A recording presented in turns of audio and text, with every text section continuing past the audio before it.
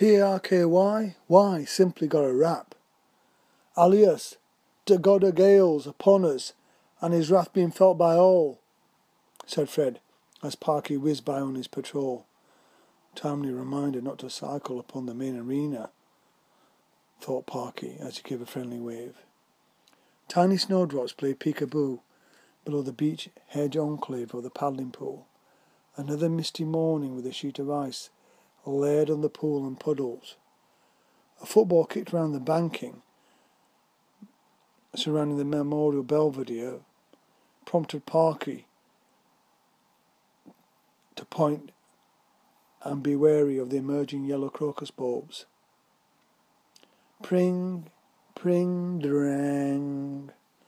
Parky popped his head round the entrance of the bandstand. Bubba strummed a guitar, sat next to Jane.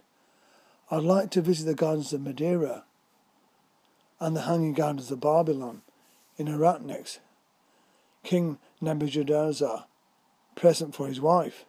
Heaven-sent flora suspended in the clouds, said Jane. Bubba played cavatina and then music entitled Albania.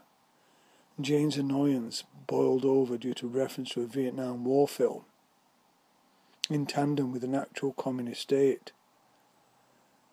Bewildered Bubba was flabbergasted, astonished that he had made such a link. He beseeched it was sheer coincidence, as both were good guitar tunes. It was evident he hadn't meant anything by it.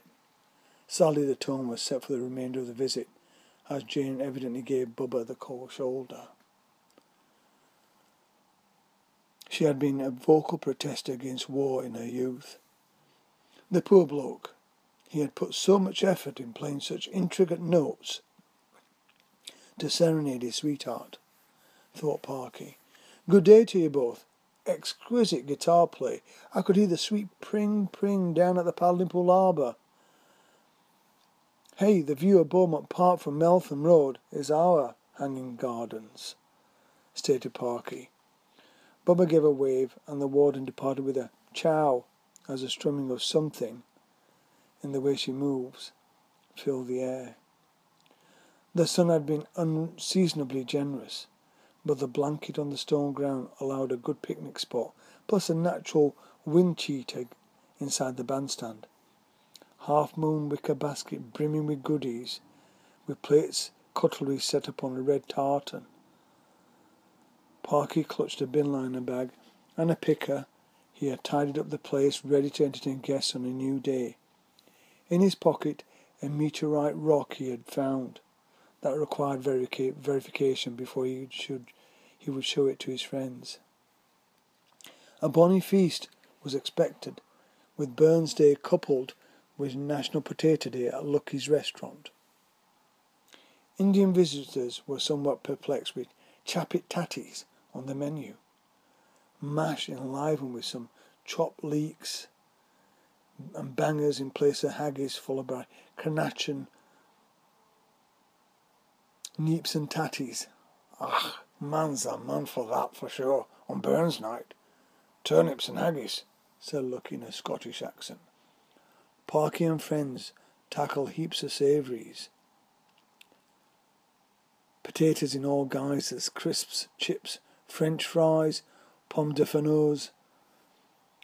Kids mostly up for a mound of mash with a dollop of melting butter, garnished with parsley sprig, but no couch potatoes as far as I'm concerned.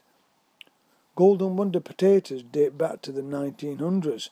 Russet Burbank around since 1890 are the tatters for McDonald's French fries. They're of Scottish origin, just like his famous poet Robert Burns, stated Lucky. Gingerbread men covered in ice and sugar, raspberry scarves, orange hats and chocolate mittens chilled in a delicatessen cabinet. But all Parky wanted was a slice of ginger cake and a mug of tea. Charlotte hid her face behind the gingerbread man. Salut, les enfants. Les garçons et les filles, aimez-vous le pain au gingembre? Oui, oui, mademoiselle, replied the kids. Iffy held doughnuts below her ears and flicked her eyelashes.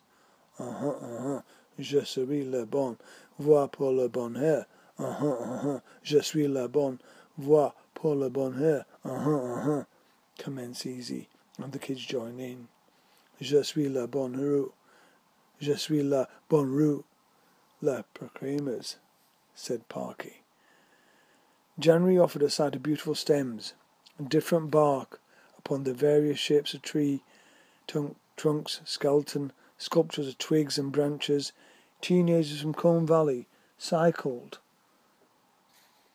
on the banking, were directed to paths and skate haven. Maud and his Parker walked across the bowling green. Parker gave him a stern glance and said, "I'll use the bowling green as exclusive for the lost bowlers." "It's grass," replied Maud in exasperation. "You can explain the fox trail to the gardeners," replied Parky.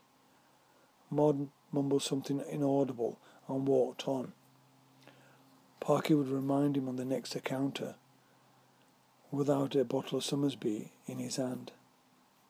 Students descended the drive and shouted in chorus, "Follow the leader, leader, leader, follow the leader. Jump and wave, everybody jump and wave. Jump and wave. Follow the leader, leader, leader, follow the leader. Say, I love soca. Say, we love Parky." "Yeah, man," replied Parky.